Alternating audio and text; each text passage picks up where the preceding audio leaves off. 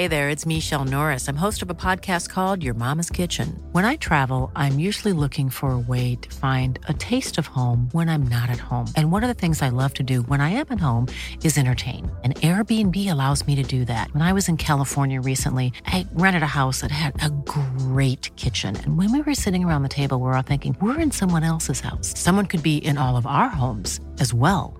If you have a home, but you're not always at home, you have an Airbnb. Your home might be worth more than you think. Find out how much at airbnb.com/host.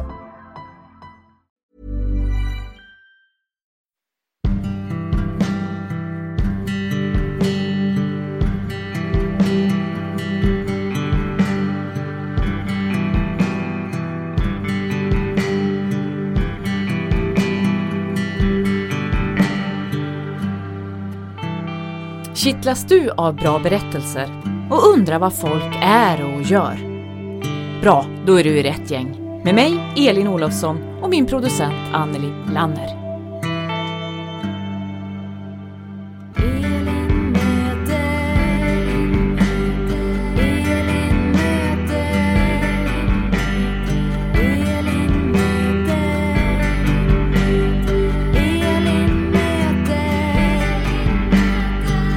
Välkommen till det här avsnittet av podcasten Elin möter. Jag heter Anneli Lanner och tillsammans med Elin Olofsson sitter jag på en filt vid Bredbyn Beach och har ätit lunch och badat och slagits med myggen.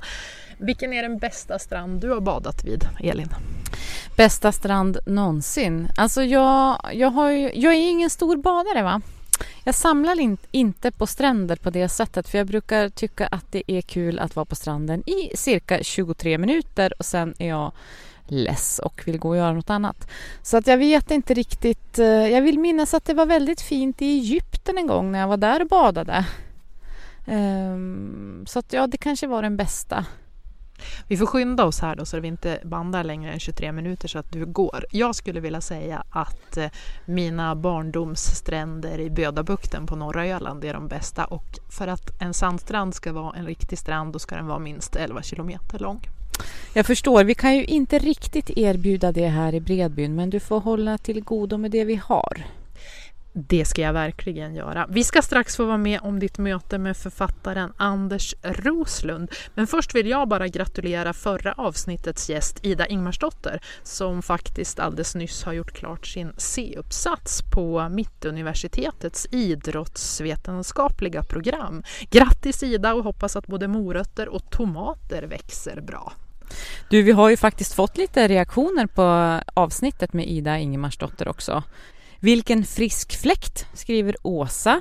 En annan, som också är en tidigare poddgäst faktiskt, författaren och polisen Anna Tell, skrev: coolaste Ingemarsdotter. Det håller vi ju med om. Och sen så skrev Kajsa: mäktigt. Det här avsnittets gäst, det är ju deckarförfattaren Anders Roslund. Berätta varför du ville möta honom i podden. Jo, men Anders Roslund är ju en väldigt erfaren och produktiv författare, är ju översatt till massor av språk och spridd över världen.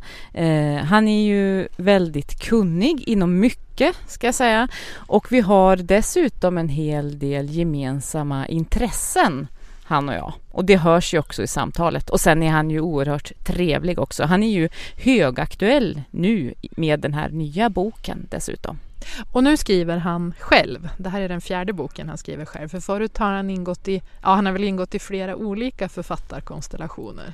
Han refererar ju till Börje i samtalet. Det är ju då Börje Hellström som dog 2017, som han samarbetade med och skrev böcker ihop med tidigare. Så att ja, han är en sån som både skriver på egen hand och tillsammans med andra. Och jag har några frågor till dig som väcktes när jag lyssnade på det här samtalet första gången. Men vi tar dem efter Elin möter Anders Roslund.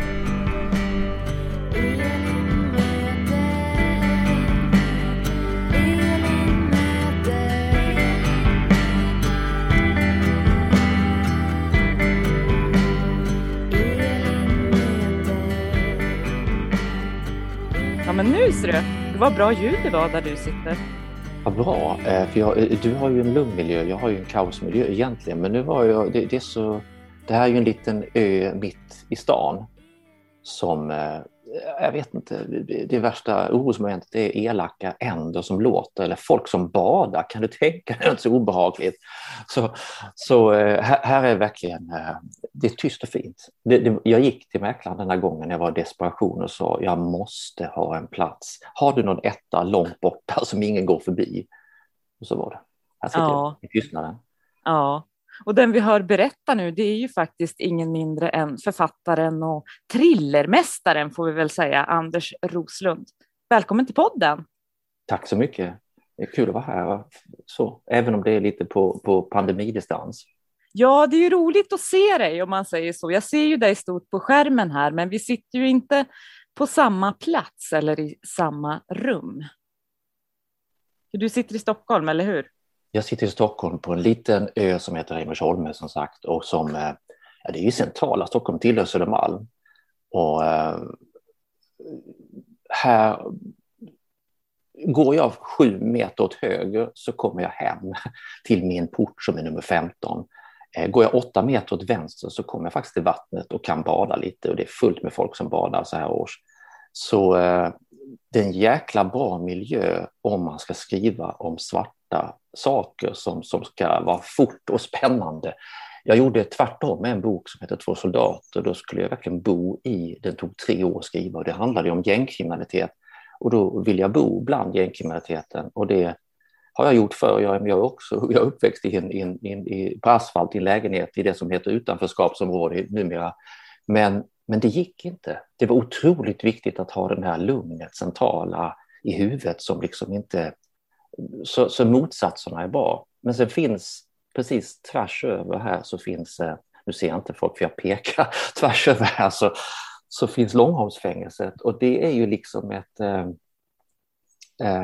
alltså det var ju ändå Sveriges tunga fängelse. Det var ju vårt Kumla alldeles nyss. Och här har ett par av mina vänner suttit, och här har min före detta svärfar suttit och så. Så då tänker jag titta bort lite ibland och känna lite crime som bara svävar över idyllen. Ja, men du nämnde där din uppväxt. Ville du bli författare när du var barn? Alltså när man växer upp i en liten småstad, du vet ju allt om det, men så... Jag älskade fotboll förstås, så jag spelade fotboll jämt och ganska länge. Och då tillhör man en krets som liksom just spelar fotboll och som öser på helgerna. Och sen så vill jag samtidigt bli författare. Och då får man problem i småstad, för då tillhör man en annan krets. Så jag försökte verkligen växla mellan världen som var fotbollsspelare, och sen så satt jag lika ofta och fikade med de som ville skriva och läsa böcker, men till slut så där funkar inte det. Men för det är inte helt lätt faktiskt. Man blir som någon slags mittemellanstubbe som är överallt och ingenstans, och då flyttar man till stora staden istället. Ja, för då lämnade du Kristianstad, va? Kristianstad, jag bodde några år utomlands och liksom fick också, hej, så här ser världen ut, vad bra. Och sen när jag kom tillbaka efter ett par år så tänkte jag, det här går inte att flytta tillbaka. Så då flyttade jag just till Stockholm, och här har jag bott i långt över 30 år. I samma lilla stadsdel, just den här delen av Söder som nu är så jävla dyr och fräck och hipp och allt. Var ju verkligen den billigaste delen då. Det var den där röda på DNs sociografiska karta över antal arbetslösa och antal så. Men det har nu ändrat helt ansikte på de här 30 åren. Det är ju inte tack vare mig den har ändrat ansikte, men det har varit rätt kul att se, och jag känner fortfarande, de lever ju en dag med 90 och en kurre är väl över 85. De har liksom bott här jämt, och de är ju både glada men lite förvirrade. Hur gör man när hela hans liv där jag har bott och det inte var vackert och det var inte rikt och det var ingenting, plötsligt ska vara det, och så går jag runt ändå för det är här jag hör hemma. Så jag tänker att deras förvandling måste vara så förvirrande. Det är en otrolig berättelse i det där också, för jag tänker att det är ju det här med att man har en identitet även i den plats man bor på något sätt. Det här med att ja, men det här är inte det fina området eller det här är det fina området. Så här gör vi här jobbar man med såna här saker och inte såna där. Och så att det kan ju bli en väldig identitetskris på något sätt när man kan känna att men plötsligen är jag är inte tillräckligt cool för mitt bostadsområde eller sådär också. Ja, och de enkla samtalsämnena på café, plötsligt är de något helt annat. Vi ska prata om saker som jag inte är intresserad av eller som jag inte pratade om förut. Det där är ju... Och samma sak är det ibland säger man att man åker hem när man åker till Kristianstad, för min mamma och syster bor fortfarande där. Och det gör man kanske, men efter 30 år så har man ett annat hem och det är här. Jag tycker jättemycket om, jag satt och bara tänkte på det häromdagen, jag tittade på spanska ord och så tittade jag på engelska ord. Second home är ett sånt jävla fint. Varför har inte vi det här? Här säger vi liksom fritidshus eller sommarstuga eller någonting. Det är ju något annat. Men ett second home som alla de som har fritidshus eller sommarstugor har där. Det där ordet borde vi ha här. Ett andra hem, för det är något annat än någonting man åker till och åker från igen. Och så känner man ju när man även åker hem till sitt second home eller first home som det kanske är i hemstaden då. Jag undrar om det där sitter i oss på något sätt, för att vi har ju allt det här med, jag menar sommarstugor, fjällstugor, kolonistugor och allt det här, att man vill ha ett hem naturligtvis, det är det första, men man vill också gärna ha en tillflyktsort eller någonting annat att åka till på något sätt. För jag tänker det är lite grann det här med att man också, jag kan känna en lite sån här generande längtan ibland, till och med på min egen tomt. För jag har en gäststuga här bakom huset, en liten sån här friggebodsstorlek. Som är inredd med, jag tänkte ha kontoret där en gång i tiden så att man kan koka kaffe och sånt där inne. Men jag kan till och med känna en längtan från det här huset in i gäststugan på gården ibland, bara för att liksom byta miljö och på något sätt byta hem eller hitta något annat en liten stund. Tycker jag det. Utan den längtan så dör man ju. Va? Alltså jag också, som om man tänker på det här resandet som var så viktigt. Jag skulle verkligen åka runt i hela världen och jag tycker jag har varit i hela världen. Jag har jobbat i flera världsdelar. Idag så vill jag verkligen bara åka hem. Det vill säga, och då menar jag inte åka hem, att åka till sommarstugan eller åka till samma plats i Spanien där man hela tiden åker. Egentligen åka någonstans där man redan är bekant. Och det kanske är jävligt tråkigt och medelålders och så. Men man åker trots allt bort men kommer hem till något bekant. Och ett bekant kan också vara en liten förflyttning som du gör då när du åker hela vägen till andra delen av tomten och är där en stund. Alltså, annars fastnar vi ju. Och jag tror man måste, alltså, vi vet ju det att alla bra idéer kommer liksom, när jag ska korsa gatan här borta på Långholmsgatan, en brusig trafikerad gata där alla kör över alla. Där står jag ofta och liksom, jag har ju 10 idéer när jag går över till andra sidan. 9 är skitkassa, men en är ganska bra som jag tar med mig en stund. Alltså de kommer ju i rörelse mycket mer än när man sitter. Eller i flytten då, kanske. Men det är ju också något kopplat till våra författarskap, tänker jag också. För att man flyttar också in i sina världar som man håller på att bygga i manusen till exempel. Och man känner sig hemma. Som det som jag skriver på nu till exempel, så känner jag verkligen också det här att jag stiger hem till den miljön varje morgon när jag börjar skriva med de karaktärerna och så. Att jag blir precis som om det vore verkliga människor, så tänker jag att men vad skönt, nu är hon på plats där. Eller det där gick bra, det där gick dåligt. Liksom undra hur hon mår efter igår. Så. Byter du tid också som du gjorde i förra boken? Så du byter inte bara plats utan så du byter århundrade eller någonting? Ja, jag byter till 1936 i januari och det är jättekallt. Och det är ju nästan ett århundrade snart. Ja, men, jag fattar precis. Och det är ju liksom, man skäms ju ibland när jag har ju 2 väldigt tydliga snubbar, nu heter det till och med Hoffman och Gräns thrillers numera, men Evert Gräns och Peter Hoffman, de råkar vara män eftersom jag är man och det är mycket lättare då. De är ju de är precis som jag är.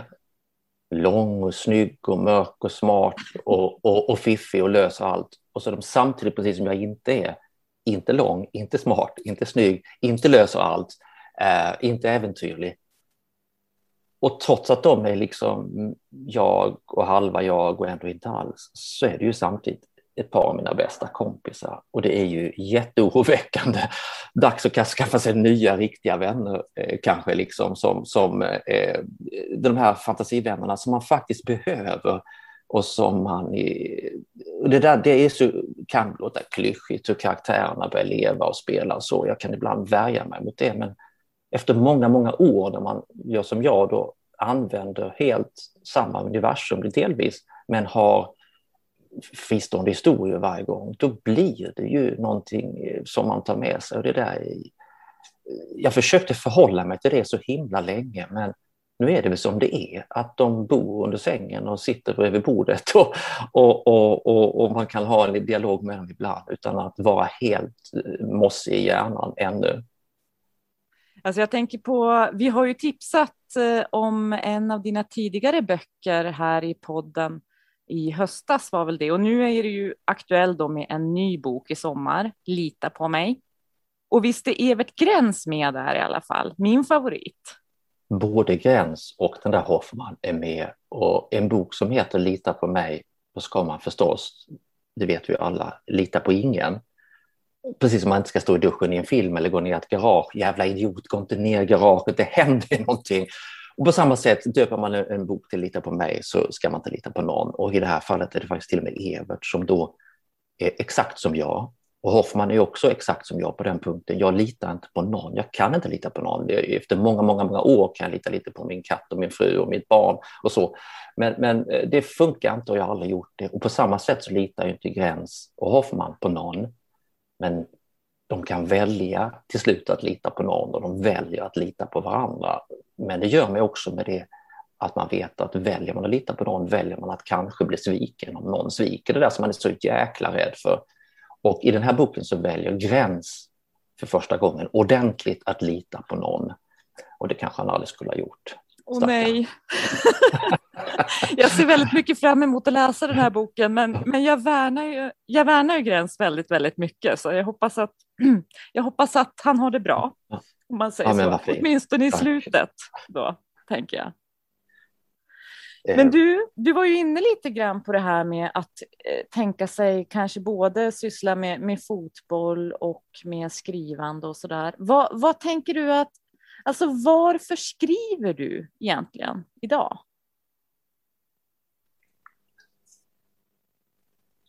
Jag hade nog aldrig skrivit så mycket och så frankt om jag inte hade opererat underbenen 9 gånger och inte kunde spela fotboll med faktiskt eller springa ordentligt sådär.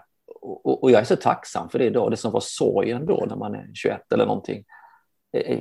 Jag hade aldrig, jag hade aldrig gett mig den tiden för det där och kraften och så.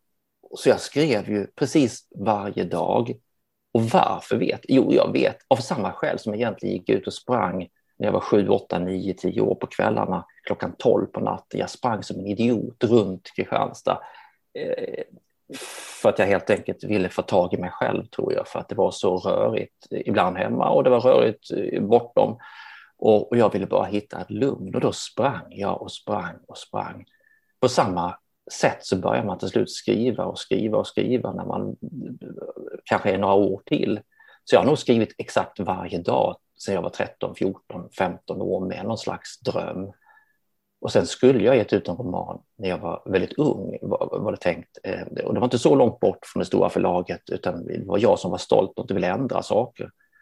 Och sen började jag på tv istället. Och då var det som om den världen välkomnade mig. Jag var så klippt och skuren. Jag bara kunde kliva in i det fantastiska tv-huset där man kan göra olika saker. Man kan jobba med nyheter. Så jobbar man på drama ett tag och så jobbar man med dokumentär ett tag och så går man tillbaka. Och jag tänkte att jag skulle fastna där. Och hade jag inte då mött, även om jag alltid har skrivit själv och ville skriva själv, så hade jag inte mött då Hellström och vi hade börjat prata om det där att kunna förpacka allt det som jag så länge har själv, eftersom jag från första dagen jag åkte hemifrån så började jag på något sätt att försöka behandla konsekvenserna av det jävla verktyget våld. Vad gör det med människor? Hur formar det oss? Och jag blev ganska snabbt övervakad till unga våldsamma män och så. För att jag såg någonting där. Och har man då som både journalist och som något annat försökt beskriva. Förlåt, jag måste ta lite kaffe här. Ja, det går alldeles utmärkt. Jag tar också lite kaffe då under tiden. Nej, men alltså har man då försökt liksom närma sig konsekvenserna av våld på många sätt. Jag var inte så jätteintresserad av när själva crimet hände, när man gjorde en stöt eller när man en rymning. Det rapporterade jag också om. Men om man gjorde, vad händer efteråt? Vad händer med drivkraften hos en våldsman? Varför begår han sin våldsamma handling? Vad händer med offret som ska gå vidare efteråt? Hur får vi honom att sluta? Ofta är det ju honom. Alltså alla de där konsekvenserna som jag höll på med, det blev ju sen en möjlighet att skriva böcker om istället. Och hade jag inte mött Hellström där och efter 5 inskickade manus till tänkt att det här skiter jag i, så hade det nog inte blivit någonting. Även om det var ingen hemlighet som drev författarskapet, som var både skrivaren och motorn och dramaturgen. Och det har ju varit öppna med. Så utan det hade jag aldrig suttit här idag. Så att nu ger jag min 4:e egna bok, om man säger så, som det bara står Anders Roslund på. Fattar du hur löjligt det var? Första egna boken skrev jag bara Roslund på. Den heter 3 timmar Roslund. Jag vågar inte ens vara mig själv. Jag tänkte att det är väl ingen som bryr sig om honom. Han är en sån här dubbelförfattare som ger ut 9 böcker med andra människor. Men nu har jag ut min 4:e själv. Och jag hade ju aldrig gjort det om jag inte hade gått vägen via dubbelförfattandet. Trots att det var det jag ville. Så att Börje, nu sitter jag och skriver igen. Jag ser ju honom överallt på baksidan av böcker och planscher och så. Han är ju här. Så jag tackar honom för det. Men skriver med glädje själv idag. Så att detta långa romansvar på din korta fråga är ju att jag skrev nog av samma skäl som att jag sprang för att helt enkelt bli klar i knoppen. Liksom, och överleva mig själv. Och förstå något, tänker jag också. Åtminstone är det så för mig att man kan vrida och vända. Alltså jag har ju också varit journalist en gång i tiden och jobbat med nyheter och sådär. Men i fiktionen kan man ju också vrida och vända på saker inifrån och ut och utifrån och in på något sätt. Alltså vad driver den här människan inifrån till att begå en viss handling till exempel och sådär. Man kan ju komma åt det i journalistiken också, men oftast inte i nyhetsformatet i alla fall. Det kräver liksom lite mer utrymme till exempel och kanske längre betänketid på något sätt, får jag för mig också, som man inte alltid har, åtminstone inte i nyhetsflödet så. Du behöver, alltså allt det där som du har som författare, just längre betänketid, längre reflektion, större utrymme, men också att du har lögnen, det vill säga att du får faktiskt blanda bort korten och du ska blanda bort korten. Du ska smälta ner 5 människor till 1 människa om du har hittat en bra människa som du vill använda lite grann. Jag brukar ofta tänka på ett bra exempel som var då när jag skrev med Hellström, en bok som heter Flickan under gatan, som skiljer sig väldigt från de andra böckerna, som är en väldigt lågmäld kriminalroman, där vi just skulle möta väldigt många unga flickor som bodde under gatan på den tiden i Stockholm. 75% av alla bortsprungna, övergivna barn var ju då flickor, är fortfarande idag flickor, men man sa att de inte fanns, och så plötsligt kom det en kriminalroman som berättade att de fanns, och så fanns de plötsligt. Men att närma sig 5 flickor som sitter 17 meter under asfalten i ett litet rum där de har dukat upp med en liten duk på en nedvänd låda och förklara för de här minderåriga att dela med av er historia så vi kan förstå den. Vi lovar att ingen kommer någonsin att använda den så att man känner igen er.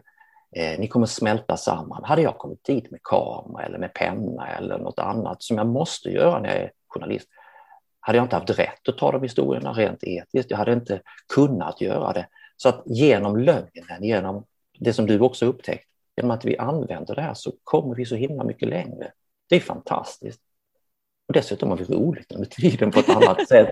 Och vi får ljuga fritt och får ibland betalt för det. Va? Ja. vilken grej egentligen. Nej, men vi är ju lite, jag tänker att man är en slags upptäcktsresande i mänskligt psyke på något sätt som författare. Alltså oavsett vad man skriver egentligen så är det ju det här, åtminstone det som är mest lockande för mig tror jag, det är det här att vrida och vända på saker och se saker inifrån och utifrån. Det som kan se ut som en sak kanske är något annat och var går vi fel också? För det kan jag också tänka är lite sådär kollektivt i samhället och i journalistiken och i politiken och sådär också. Att det är väldigt lätt att stämpla folk till exempel, placera folk i väldigt hårda kategorier. Man är bara en sak. Är du kriminell så är du bara kriminell och är du någonting annat så är du bara det på något sätt. Så istället för att kunna se det här också att vi är ju komplexa varelser och vi gör misstag och vi försöker rätta till misstag som vi har gjort tidigare och sådär. Och det är vi ju, det sysslar vi ju alla med på något sätt tänker jag. Den tristaste färgen är ju grå, men det är också den vackraste färgen. För det är ju det som är att inte vara svart och vit, att vara mitt emellan allting. Det är så vi är. Och jag menar, precis som du är inne på, jag menar, när du möter en kriminell person, de flesta kriminella har ju någon gång varit brottsoffer själva. Alltså det beror på när du möter denna människan i livet. Är det som brottsoffer eller kriminell? Hur ska jag döma honom eller henne? Vem är han eller hon för mig? Det beror precis på i vilken båge, eller den här långa bågen som våra liv är, när du träffar den.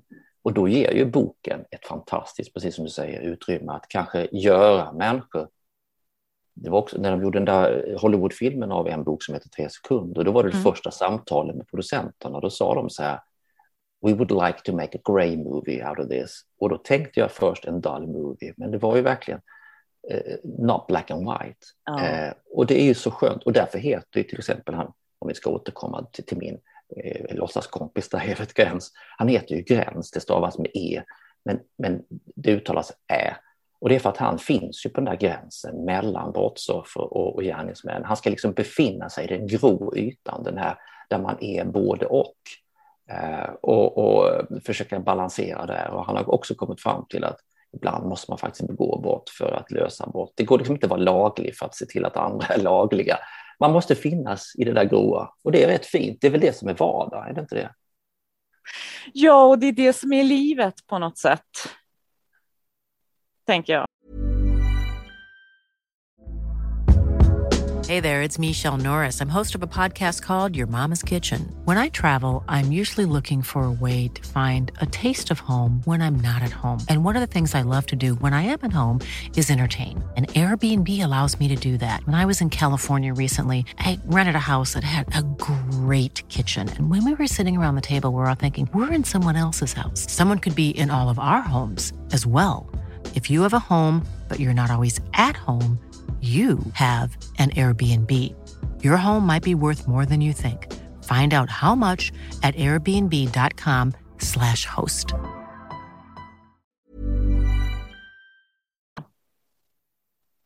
Ja. Nu ska vi ju, jag är ju mitt uppe i Line of Duty. Har du sett den brittiska kriminalserien? 2 säsonger har jag sett. Ja, jag är helt besatt nu. Jag försöker varva. När vi spelar in det här så är det ju mitt under fotbolls-EM. Jag försöker varva matcherna med den här serien. Och där är det ju också väldigt mycket av det här att man... alltså det är många intrigtrådar och mycket action och det vrids och vänds på saker. Men även de vidrigaste handlingarna har någon typ av förklaring. Man kan se till exempel de här korrupta polismännen som finns i serien ur deras perspektiv. Alltså de hamnar i en situation, de försöker lösa den och så gör man dåliga val eller misstag och så är man ännu djupare i skiten på något sätt och så försöker de jobba sig upp ur det och så försöker de börja om sina liv och det går inte. Så jag tycker att den serien är också en sån som verkligen visar det här att ja, men det finns gråzoner och det finns saker som kan tyckas som den bästa lösningen ur en persons perspektiv just där den människan står idag på något sätt. Sen är det dessutom brittisk och den är så himla välgjord, precis som du säger, den är så, men också det där som vi lär oss och som man pratar mycket om i A-världen och NA-världen och sådär. Jag menar att det finns inga dåliga människor, det finns bara dåliga handlingar. Och det är ju så enkelt att vissa av de här klichéerna eller klassiska citaten, de är ju det för att de stämmer. Och i en sån serie till exempel, när man stannar upp och vid just dilemman eller moraliska dilemman som det blir hela tiden, men också att alla val är ju inte per definition onda, konsekvenserna blir onda om man den faller ut, men det kanske inte är så det var tänkt och det är inte så vi är, det bara blir så. Men att få stanna upp i det, försöka förstå det, då är vi tillbaka där. Hur ska man någonsin kunna förhindra brott om man inte begriper? Är det många som säger jag skiter i gärningsmännen, jag ska bara bry mig om brottsoffren. Det är väl klart att vi ska bry oss om brottsoffren i första hand. Men om vi inte förstår varför en gärningsman begår sitt brott, så kan vi inte bli av med det till nästa gång han eller hon kommer ut. Då kommer han att göra det igen och igen. Vi ska passa på när de sitter inne och tvinga dem till behandling. Och sen kanske man inte tar sig till det för en femte voltan när man är redo för det, men då gör man det då. Får jag berätta en liten episod? Så nu kommer den i huvudet. När jag började, inte för att berätta hur vitt beresta vi var, när vi var i Barcelona på vår första bokgrej där, absolut första boken, en jävla kommer två lantisar, landar i Barcelona och tänker shit, ingen vet någonting om, mamma vet ju inte ens vad det heter, hur ska de veta det? Och så landar vi där och så är det fullständigt kaos i Barcelona. Hela spanska pressen är där. Det är som på film, 10 kameror som springer runt om oss. Jag säger till Börje, ser du Brad Pitt är bakom oss? Han vänder sig om, men det var ju vi som var där. Och deras senior editor som fattade ingenting på det här fina förlaget, för de hade aldrig, Nobelprisvinnarna får inte samma upp med. Det visade sig att det kanske inte var just bara vi. Vi hade skrivit en bok som heter Odjuret då, som var om konsekvenserna av hur gör vi med en gärningsman som vi alla hatar. Samma vecka hade man i Katalonien deras mest hatade våldsman som skulle släppas ut. Och det var därför man såg det som en vinkel, man såg det som någonting att prata om. Hur ser ni på det här? Men det enkla svaret var ju det som vi egentligen kokar ner till det du och jag pratar om nu. För de hade bara låst in vederbörande idiot som hade begått alla dessa våldshandlingar mot människor och barn framförallt. Och sen bara satt honom på vatten och bröd och sen var det dags. För det var inget livstidsstraff att släppa ut honom igen. Det är väl klart att man får en person i ännu galnare skick. Man blir inte friskare där inne. Som kommer fortsätta begå handlingar. Och då, det var ju så ett enkelt svar. Om vi inte passar på att förstå gärningsmannens drivkrafter så kan vi inte heller göra någonting åt dem. Och då slipper vi inte våldsbrott i framtiden. Det var lite själva titeln på allt mitt skrivande, tror jag. Fick jag in det också? Vad sa du? Fick jag in det också? Ja. Men du är ju också en väldigt produktiv författare. Nu är du ju då aktuell med den här nya boken i sommar, men har du redan börjat på något mer eller hur tänker du där? Jag är väl som du är och som alla andra är, att man har en datorskärm med massa mappar och så slänger man ner saker i de där mapparna. Och sen plötsligt kommer man till en punkt där nu är mappen så där full så det går att använda den till någonting. Och det är citat och det är tankar och så. Så gör jag alltid. Så jag har väl en begynnelse till en historia som jag skrivit och så kanske ett långt, väldigt smalt och magert skelett. Men dock ett skelett som når ända fram till tårna. Liksom. Och det är så skönt för att landa i ingenting är väl... Jag kommer ihåg, jag tror att det var Bengt Olsson jag pratade med, författaren. Eller det var hans fru som citerade Bengt Olsson, jag vet inte. Det var någon som sa, det finns inget värre än att skriva. Jo, det finns bara en sak som är värre än att skriva en roman. Och det är att inte skriva en roman. Det tänker jag på jätteofta. Det är fint sagt och det är så det är. Man vill liksom inte hoppa ut i ingenting. Man vill hoppa till något som man kan fortsätta med. För annars blir det sådär tomt och blankt. Och de dagar som det är ganska tungt med det projekt man håller på med just nu kan jag tycka, då är det en slags befrielse i att kunna tänka på nästa bok på något sätt. Då är det plötsligen friare, då ligger det längre fram och är lösare i formerna plötsligen. Och då kan man låta sig sväva iväg lite i tanken också på nästa. Jag tänker att det är alltid skönare att vara på nästa. Men det är väl så vi är, va? Att när man är klar så är man klar. Fast mycket när man är klar handlar ju också om, jag är precis som du sa ut en bok nu, men det handlar ju om att jobba bakåt. Man jobbar ju faktiskt bakåt. Man jobbar bakåt med omslag, man jobbar bakåt med massa saker innan man jobbar framåt igen. Liksom. Och det är väl fint att, och ännu mer denna tid, antingen ger man ut utomlands eller så ger man ut i massa olika format som streaming och pocket och sådär. Oavsett så lever ju allt det man gör så himla länge. Det finaste man kan ibland få är ju någon som skriver, jag har inte upptäckt dig, men jag upptäckte dig i sommar så nu har jag läst allt. Och då tänker jag 10 timmar per bok, 8 böcker eller 9 böcker eller 10 böcker. Shit, vi har tillbringat jättemycket tid tillsammans. Det är ju underbart. Och för att, så det blir liksom heller aldrig gammalt, de där världarna. Så även om man flyr ifrån dem till nästa bok så får man hela tiden titta tillbaka i dem.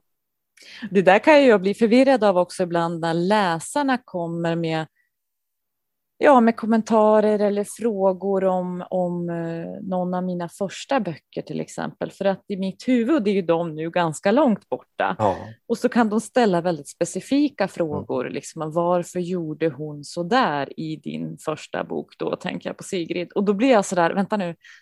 Ja, varför gjorde hon det? Vad var det hon gjorde? Jag kan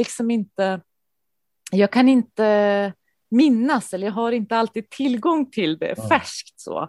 Och det tänker jag, så är det ju att man befinner sig ständigt som författare i en annan tidszon än vad läsarna gör på något sätt. Dels det här att man tittar framåt, men man behöver på något sätt också tömma skallen på det som redan är klart eller har kommit ut och sådär, och så, för att göra plats för det nya också. Så att ibland kan det där förvirra mig lite faktiskt när folk ställer väldigt specifika frågor, så tänker jag, nej men är det där verkligen någonting som jag har skrivit eller har hon blandat ihop mig med någon annan nu?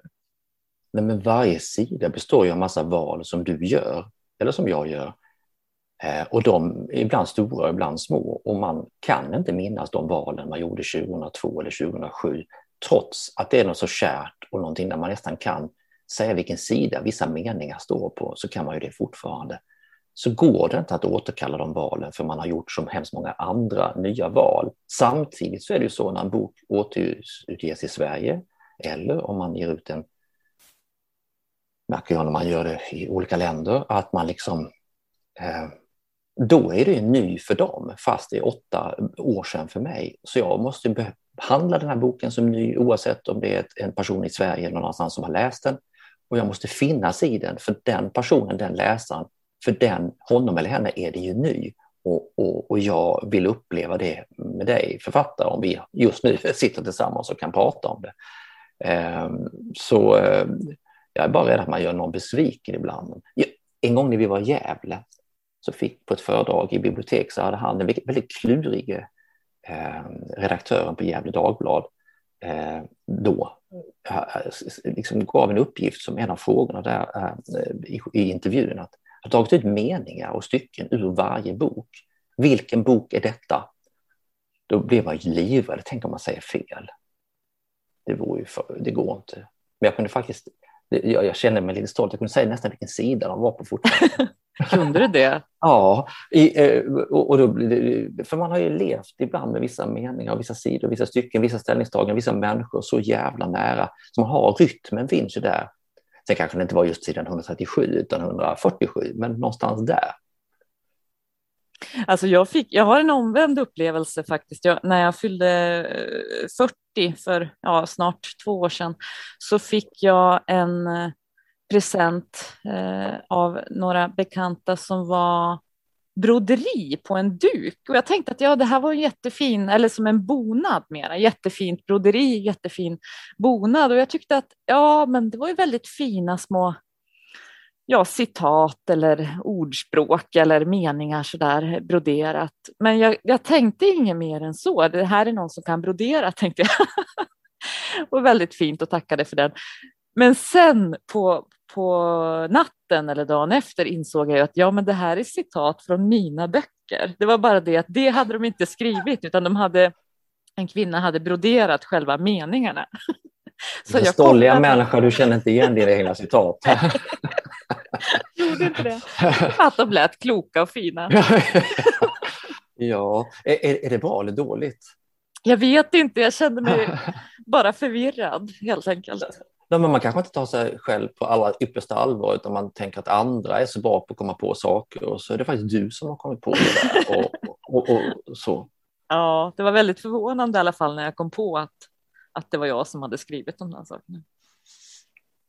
Du, vi ska tacka dig, Anders. Det har ju varit otroligt givande att få prata med dig. Men vi har ju en stående punkt här i podden som vi försöker att få alla gäster att svara på i alla fall. Det är ju en punkt som heter fiktiva fikat, där man får önska sig en drömfika med någon, antingen från fiktionen eller från verkligheten, och det kan vara någon som är påhittad eller någon som har funnits men som är död, och det kan vara någon som kanske potentiellt skulle kunna dyka upp i ens vardag men som inte är där just nu i alla fall. Vi har väldigt fria regler numera för den här programpunkten, fiktiva fikat. Så att jag vill förstås höra, vem vill du träffa på fiktiva fikat? Fria regler tycker vi om. Det är jättehärligt. Jag går då i så fall tillbaka till det vi började podden med. Vi började faktiskt prata lite om fotboll. Jag vet ju dessutom att poddens själva upphovskvinna också tycker väldigt mycket om fotboll. Och jag ville ju alltså spela fotboll, och jag spelade oerhört mycket fotboll. Men även som vuxen idag så spelar jag inte längre. Men jag tittar väldigt mycket på fotboll, och det gör jag kanske av samma skäl som många andra. Det är så oerhört skönt när hjärnan kokar, för det gör den ju ganska ofta, i alla fall den här hjärnan och säkert din hjärna också. Och då är det så jätteskönt att bara sätta sig och titta på det man tycker är ganska okomplicerat fotboll, så länge inte någon idiot börjar filma 92 kilo tung som ett litet barn och vrider sig. Då tänker man, vad håller jag på med? Titta, jag berättar. Som är så, men annars är det så fin avkoppling. Så jag tror att jag väljer någon fiktiv person i den världen. Och då, alltså som barn, jag prenumererade på Buster. För det gjorde man på den tiden. Och det fanns det en serie som heter Benny Guldfot. Vet du vem Benny Guldfot är? Annars ska jag gör en liten kort, för kanske inte alla vet, det är ju inte klokt, det är ju inte Napoleon eller vi pratar om precis eller så. Alltså Benny Guldfot, han var alltså huvudpersonen, fiktiv huvudperson, det är därför jag väljer honom. Fria regler var det ju som i den här serien. Han ville ju spela fotboll, han ville vara bra, han ville vara som en författare också, han ville liksom göra bra hela tiden, men han var bara sådär medelbart. Men då hittade han ett par dojor, ett par gamla slitna jävla fotbollsskor på någons vind, någon anhörigs vind, som han sätter på sig. Och när han har dem på sig, då blir han sådär skönt bra. De har en egen vilja, för de har tillhört någon gammal fotbollsspelare. Så de dribblar där han inte tänkte sig, de flyttar honom upp till en del av planen där han tänkte att han skulle ha varit. Och så gör man mål eller skjuter fantastiskt hårda skott. Men de där dojorna trasslar också till livet ganska mycket. Så att jag skulle verkligen vilja ha en fika med Benny Guldfot, som kanske var många min dåvarande generations dream guy, eftersom han gjorde det där som han ville. Han dricker säkert apelsinfanta, kan jag tänka mig, på den här fikan. Och jag vill fråga bara hur det känns först när det är sådär supermaxat, när allting lyckas, det som man vill som författare, när varje mening sitter sådär skönt, va? När man blir någon annan, när man tycker att man är bra. Ibland är man bra, kan du tänka dig det? Det är så skönt ibland. Idag var jag bra, jag brukar ibland tänka så. Idag var jag mindre bra. Men jag vill också prata med Benny Guldfot om liksom hur gör man, för de här dojorna spökade hela tiden. Han tappade bort dem, de gick sönder. Och plötsligt hade han blivit uttagen i juniorlandslaget eller någonting och så hade han inga dojor. Hur gör man för att hantera den där rädslan som man också har som författare faktiskt hela tiden? När kommer de på att jag inte kan någonting? När kommer de på bluffen? Det har väl alla människor går väl runt med det där egentligen. Men hur upplevde han det, Benny? Hur fixade han det i serien? För det vill jag också fixa ibland i verkligheten. Och sen tror jag då när vi är på väg att avsluta vår Fanta apelsin fika så vill jag nog prova de där skorna. För det har jag alltid velat. Tänker bara få vara skön och ringa till Jan Andersson och visa honom en match. Jag är här. Jag gör rätt. Mot Spanien skulle jag kunna. Jag är bra på att springa så jag kunde mot Spanien hade jag nog kunnat platsa där. Tänkte jag. Jag vet inte. Det har varit fint att träffa honom i min fiktiva dejt. Så. Stort tack Anders Roslund.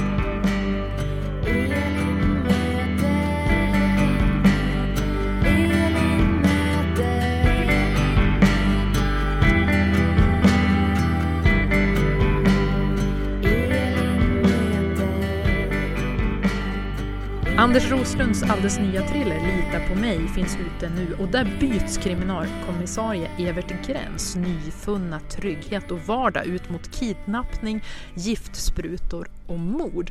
Och att det här är en aktuell bok, det såg man inte minst för att den var en av de böcker som boktipsarna som driver Bookling, ett nyhetsbrev och ett Instagramkonto man kan följa. Det är en av de thrillers som de tipsar om där för sommaren. Bookling tycker jag kan vara ett bra tips för att få hjälp med att välja berättelser i den digra floden av sådana. Men du, i förra avsnittet så utmanade du ju mig att ta fram en fiktiv flört eftersom vi har haft så få sådana och Benny Guldfot här, den inspirerade mig lite grann till den här och jag var först inne på Liam Gallagher och Gareth Southgate men sen så tänkte jag att jag ska gå tillbaka till ursprunget. Vi har ju blivit väldigt fria i den här programpunkten men det vi först tänkte var ju att det skulle vara en fiktiv person som man skulle fika eller flirta med och då var jag lite inne på Robin Hood också så du märker ju vilket land jag rör mig. Men jag är tillbaka till ursprungslederna. Jag är tillbaka till ursprunget och väljer alltså en fiktiv person. Men jag stannar i England och i fotbollen och väljer huvudpersonen i Nick Hornbys Fever Pitch.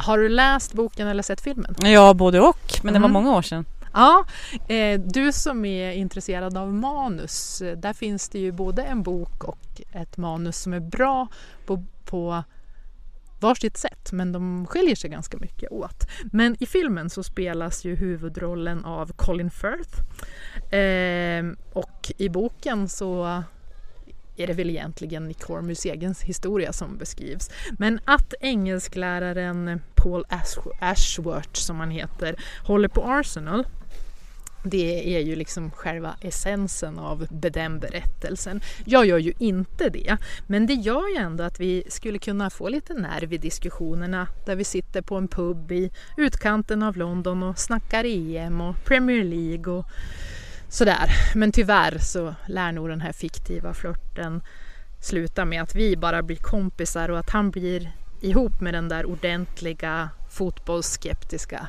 lärarkollegan.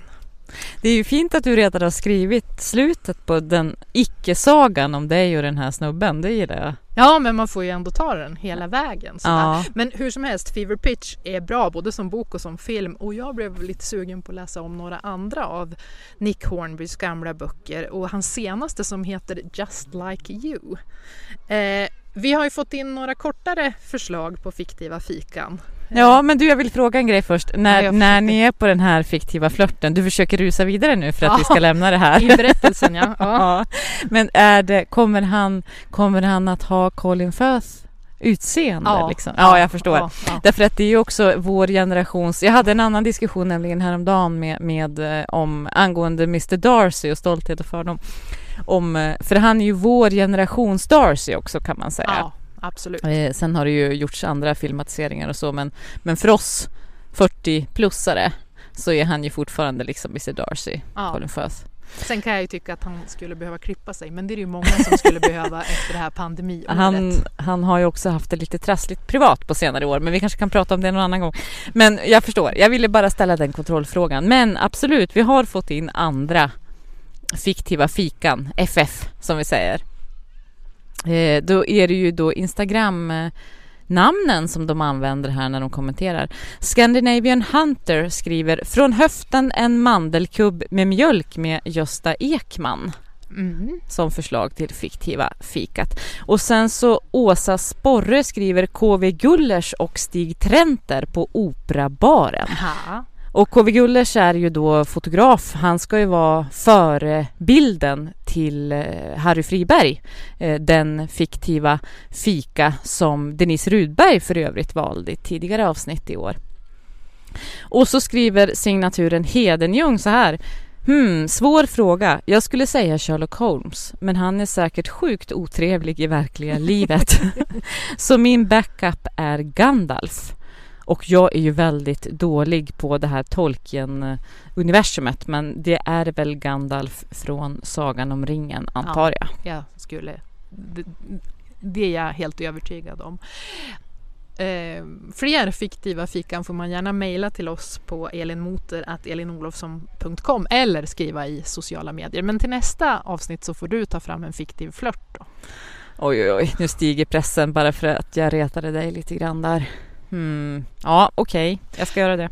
Jag har ju moffat Nick Hornby då på alla möjliga olika sätt. Men vad har du moffat?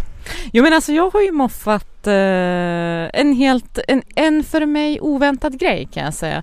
När jag växte upp så läste jag Kamratposten och var ju lite sådär fotriktig världsförbättrare som barn. Hade ju ett kampanjhögkvarter i lekstugan där vi jobbade med att försöka få Nelson Mandela frigiven bland annat och gjorde lite internationella insatser. Medan jag ville bli sjörövare, det där tycker jag fortfarande är intressant. Jag måste ha varit ett helt odrägligt barn. Men en av de andra som figurerade då i Kamratposten och i sådana sammanhang, det var ju då Moder Teresa. Och jag har ju inte fördjupat mig i henne överhuvudtaget, varken då eller på senare tid. Men jag blev tipsad faktiskt om en podcast som släpps just nu. Den är inte slut än, det kommer nya avsnitt.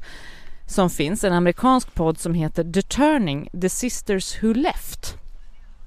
Och den handlar då om Moder Teresa och framförallt de här systrarna, nunnorna som hon hade då runt sig, eller som jobbade med att bekämpa fattigdom då i världen, framförallt i hennes namn, om man säger så. De är ju katolska nunnor, men de jobbade ju i hennes orden. Och den här podcasten är otroligt intressant därför att den berättar historien om Moder Teresa och nunnorna, men gör berättelsen väldigt mycket mer komplex än att det bara är en godhetsgestalt som gör gott i världen. Och jag tänker att det är lite grann samma sak som jag och Anders Roslund var inne på, det här att man är inte bara kriminell till exempel. Så framgår det ju av den här podcasten att Moder Teresa var inte heller bara god, om man säger så. Och det finns då saker i de här sammanhangen och hos de här nunnorna som både är, som kan beskrivas som övergrepp och som de får stå ut med mycket. En del får ju men för livet av dem som lämnade den här nunneorden så småningom. Men otroligt intressant podcast och en komplex historia om att göra gott och att göra ont också. Hur hade den där berättelsen tagits emot i högkvarteret till lekstugan? Jag vet inte, jag tror inte att jag var så insnöad på just Moder Teresa. Jag bara kommer ihåg henne som en av de här ansiktena man minns på något sätt. Man kommer ihåg henne med den där också det vita doket med de här blå ränderna över pannan och det här. Så att jag hade inte ägnat Moder Teresa många tankar sedan dess, kan jag säga, förrän jag började lyssna på den här podden The Turning, The Sisters Who Left. Men du, apropå tankar, 2 tankar som ditt samtal med Anders Roslund väckte hos mig först. Det där är ju mitt favoritsamtal när det känns som att man sitter och tjuvlyssnar på två författare i arbete. Så tack för det.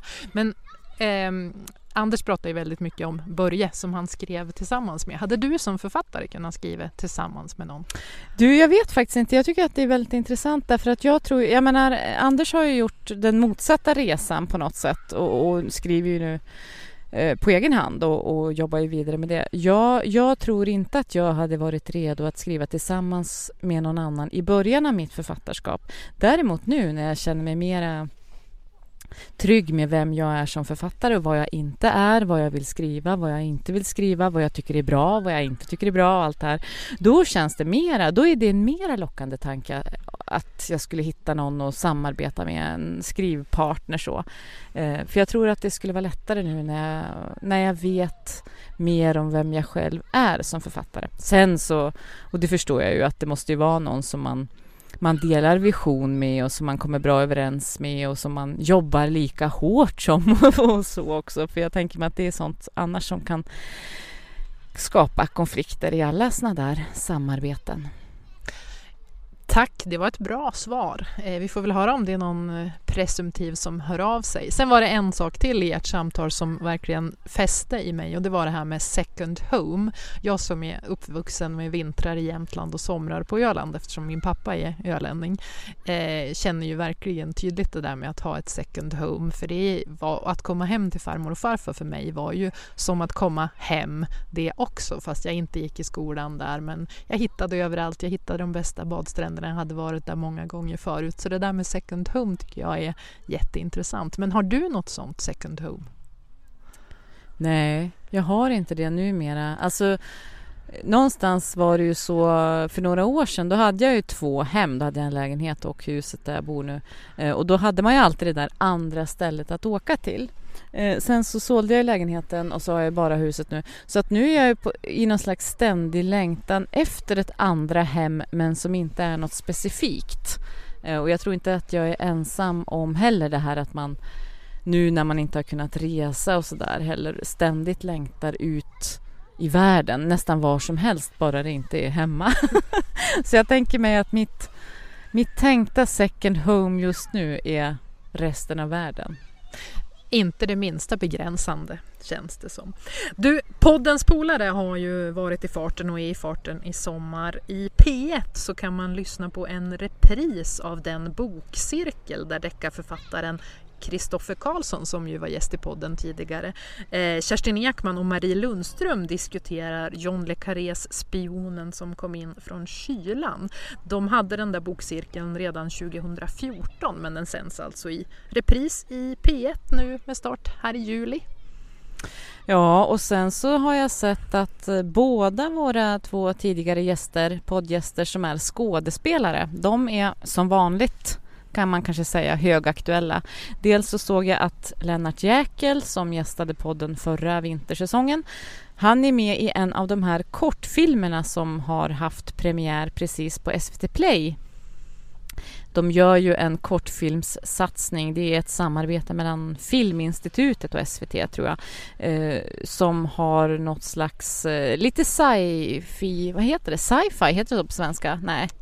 Ja, jag vet faktiskt inte. Ja, du förstår vad jag menar. Ja. Det är lite så här framtidsfokus. De beskriver sin version av året 2121. Och den här filmen som Lennart Jäkel är med i, den heter Finito och är regisserad av Patrik Eklund. Så den kan man titta på där man vill se den. Angela Kovacs, en annan av de här. Men du, bara tillbaka till den, var det inte Mikael Tornving med i en Jo, han är också med där? I samma kortfilm tror jag. Han har vi ju pratat om att försöka bjuda in till podden vid något tillfälle. Ja, det vore trevligt. En som vi redan har haft då, det är Angela Kovacs. Också skådespelare och ljudboksfavorit för många, inte minst. Inte minst för att hon läser dina böcker, tänker jag. Ja, hon läser också många andra böcker. Men hon är ju dessutom då aktuell. Hon har i dagarna här filmat scener till andra säsongen av Maskineriet har jag sett på hennes Instagramkonto. Första säsongen finns ju på Viaplay och det är inte offentliggjort än när den andra säsongen släpps, men den filmas alltså i dagarna. Spännande. Och dessutom så vår poddpolare eller fotografen Lennart Jonasson, han är aktuell med en ny utställning i sommar. Ja, alltså jag fick ju komma till hans ateljé i fjol och då var det ju meningen att han skulle ha en utställning förra sommaren.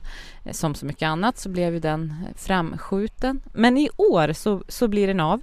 101 möten heter den. Den finns då att se från och med den 24 juli på Lux i centrala Östersund. Du, nu håller myggen och bromsarna på och äter upp mig. Ska vi ta ett dopp till? Nu ska här badas och fröjdas och stå i, och vi ska försöka plaska bort lite myggor från din panna. Tack som lyssnade. Tack och hej!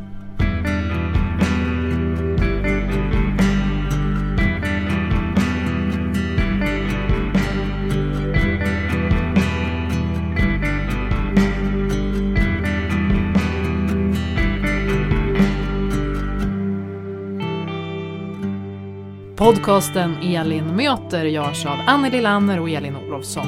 Musiken har specialskrivits av Ellen Sundberg som också framför den.